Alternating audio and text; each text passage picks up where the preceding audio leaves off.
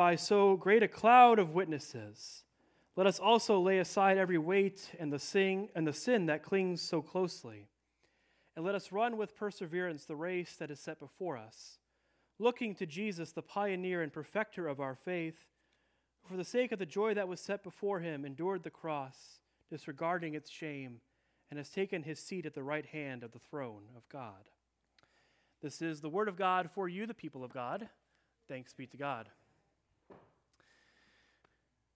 If you go to 367 Addison Avenue in Palo Alto, California, you'll find there a little one-car garage that, according to the story, David Packard and William Hewlett tinkered with electronics in the late 1930s until they formed the company that we all know today as HP. Now, that little one-car garage is registered with the state of California as a historic landmark, and it bears a plaque on it that says, "The birthplace of Silicon Valley." And so they transformed the American garage into something more than simply the place where you park your car or where you store lawn equipment, or in my case, where you throw all of the children's toys in a big pile. They transformed the American garage into a powerful symbol of one of the great prevailing myths of American society, the myth of the founder, the lone individual working by themselves on their own genius and ingenuity until they find success. That the American garage has become a powerful symbol for any would-be entrepreneur. That seemingly every tech company that's found success seems to have an origin story that began in a garage. So the computer company Apple, a company that I buy from way too frequently, they have their origin story in a garage in California where Steve Jobs and Steve Wozniak tinkered together, built computers together. Google, long before they became the search engine that we all use on a daily basis to find information that we're looking for, or before it became a verb in our common daily vernacular, just go Google it. They too claim to have humble origins in a park in Menlo Park, or in a garage in Menlo Park, California. And then, of course, Amazon, founded by Jeff Bezos, a company that we all are very familiar with, and all of us are going to be purchasing a lot of items from in coming days, right? Christmas is coming, and that 2-day shipping is hard to get around, right? He claims to have begun his company, Amazon, in a garage in suburban Seattle. Seemingly every American tech company that's found success has this story of beginning in a garage with the lone founder working away on a shoestring budget, making things work. That image of the American garage has become such a powerful image that there's a venture capital company in Silicon Valley now known as Garage Technology Ventures, playing off of this idea of everything being founded in a garage. And this image of the American garage, I think, is such a powerful one because it plays on another American myth, the idea of the rugged individual. It conjures up images of pioneers and explorers setting off by themselves with nobody else to help them, and yet they make things work, and they find success all by themselves. But here's the thing about myths. They're either mostly false or entirely fictional. So William Hewlett and David Packard have that claim of being the birthplace of Silicon Valley on their old garage, but the truth is actually a little bit more complicated than that. They did build some of their early products in that garage, but all of those products were designed by a Stanford University professor in an electrical engineering lab. And the tools that they used to build those products were all borrowed from a friend who owned an electrical engineering lab. Apple, who claims to have their origins in a garage in California, Steve Wozniak, one of the co-founders of the company, says that he readily admits it's basically entirely fictional. That they did at times meet in that garage because they had no money, they needed a place to talk. But he said that they didn't do any computer designing, any manufacturing. He said nothing of consequence that Apple ever did came out of that garage. Google, with their claims of a humble origins in a garage in Menlo Park, California, by the time they secured renting that garage, they had already secured well over $1 million in capital investment. And what's the guy, Amazon guy? Jeff Bezos, I forgot his name in that moment. Jeff Bezos, with his claims of beginning in a garage in suburban Seattle, that garage he supposedly began everything in, it was actually a converted rec room. It had been converted long before he ever began his company. And he also had a pretty significant investment from his parents to the tune of $250,000. So my point is this: the sort of story that we tell of this lone person finding success simply by themselves, a self-made individual, is largely a fiction.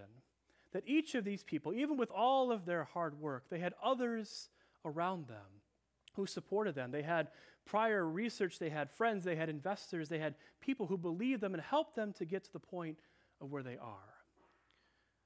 That I think the reason why this myth is so damaging, myths aren't always damaging, but I think the reason why this one is because it leaves us believing that we are self-made individuals, that we are disconnected from our past, we are disconnected from those who have brought us to this point, disconnected from those who have loved us and helped us and encouraged us to become the people that we are. And I think that this Sunday, as we celebrate All Saints' Day, is a perfect opportunity for us to do a little bit of myth busting. None of us are isolated individuals, none of us are self-made, but we are connected to those who have gone before us. That we are not isolated from our past and from our history, but we grow in a soil of God's past faithfulness. I think this Sunday is an opportunity to remind ourselves of a very different sort of image, not the image of the American garage, but the image portrayed by the anonymous writer of the book of Hebrews, of the great cloud of witnesses, those extraordinary and ordinary saints, those living and triumphant holy ones who have helped us to become who we are. I think that image of the cloud of witnesses is the perfect antidote to our sort of American garage, self-made kind of cultural mentality. That I imagine for the anonymous congregation that received those words first, this was an incredibly powerful word to them.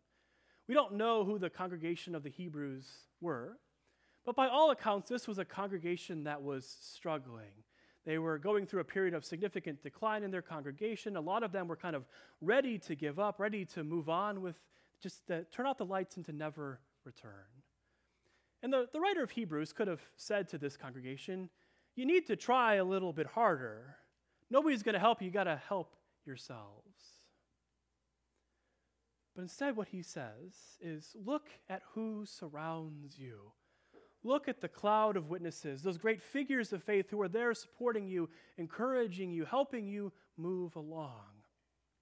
Look at the great heroes of faith, somebody like Abraham. He spends the entire last chapter talking about all these great figures of faith. Look at somebody like Abraham, he says.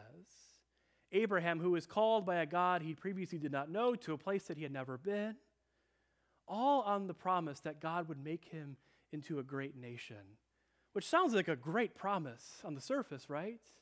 Until you realize that Abraham has no children and his wife Sarah is well beyond childbearing years. And yet he goes in the face of this uncertainty. The writer of Hebrews says, Abraham surrounds you now too.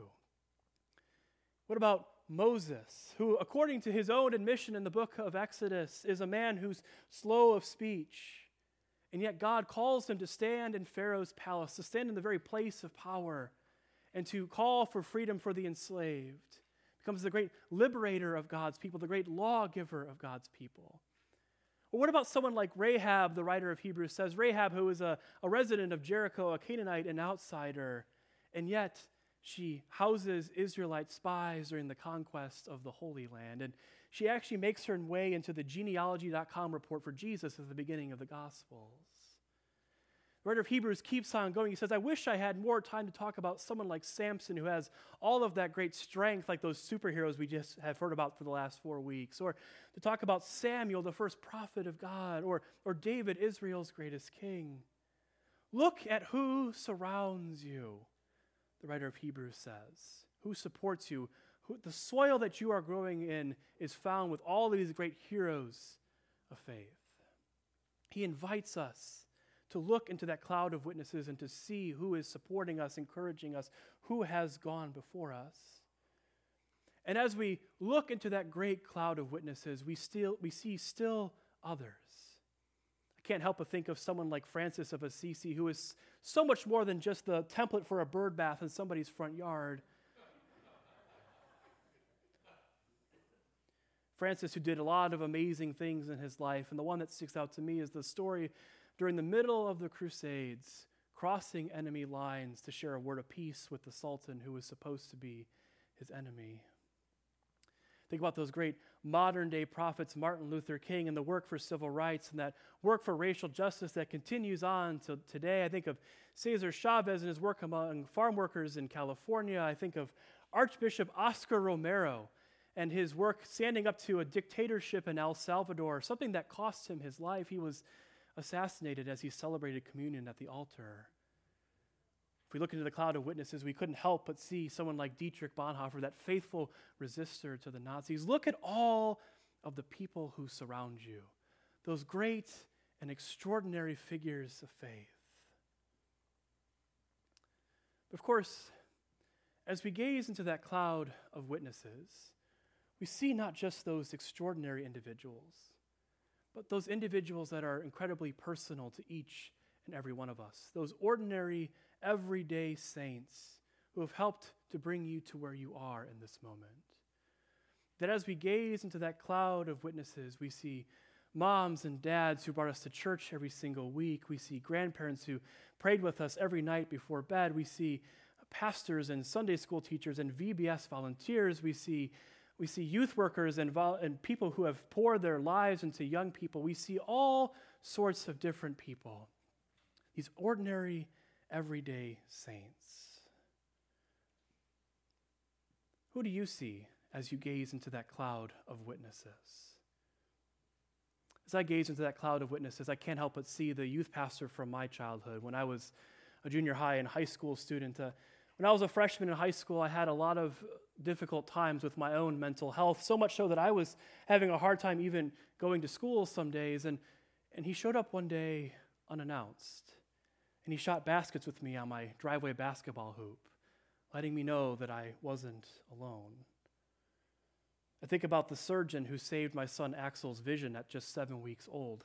I've shared this story with you all a lot because it was so impactful to me, but Axel was just 7 weeks old. Axel, Nora, and I, we all have a condition that causes our eyelids to not function properly. So Axel couldn't open his eyes for the first 7 weeks of his life, and we were searching and looking for answers until we finally found a surgeon in Ann Arbor, Michigan, of all places. We were still living in Missouri at the time. We called him on a Friday, and he said, "We need to see you as soon as possible." He said, "Can you be here on Monday?" And we got there on Monday. We packed up the car, drove there on Monday. He saw us during his lunch break because there was no room left in the schedule. And he said, "We need to perform surgery on Axel right away. We're going to schedule it for Friday." He scheduled it for that Friday on a day when he had a big presentation to the FDA in the afternoon. And he saved Axel's vision. And that night, Axel opened his eyes and he smiled at us for the first time. And of course, the same love and compassion he showed to Nora. And Heather and I had this conversation in the driveway after one of Nora's doctor's appointments recently about how he is one of our living saints, one of those people in that great cloud of witnesses. And speaking of Heather, I would consider her to be one of my living saints. And I'm not trying to earn brownie points at home, I promise. I know no one believes me, but Heather worked when I was a seminary student. When I was a full-time student, she worked and supported us so I could go to school. And she read every single one of my seminary papers, checking them for typos. And that alone, I think, qualifies her for sainthood. But I would not be where I am today without her love and her support. I think about the pastor when I was a college student, going through my own period of intense questioning, my own cognitive dissonance with the kind of Christianity I was raised with. And he let me ask whatever questions I needed to ask. He never, even, no matter how heretical it might have seemed to him, he let me ask those questions. All of these saints, all of these great people in that cloud of witnesses who have supported me and brought me to where I am today. As you look into that cloud of witnesses, who do you see? Who are those living and triumphant saints who you remember? Who are those ordinary and extraordinary figures who still inspire you? Who are those who have loved and encouraged you, who have brought you to this place where you are today? Because none of us are self-made. None of us are the lone genius tinkering away in the garage by ourselves. But we have others who have supported us and loved us and brought us to where we are, who have made us who we are. Who are those people that you are thanking God for this morning? Those living and triumphant saints, those ordinary and extraordinary people. That we are at all times surrounded by a great cloud of witnesses, and we give thanks to God. Amen.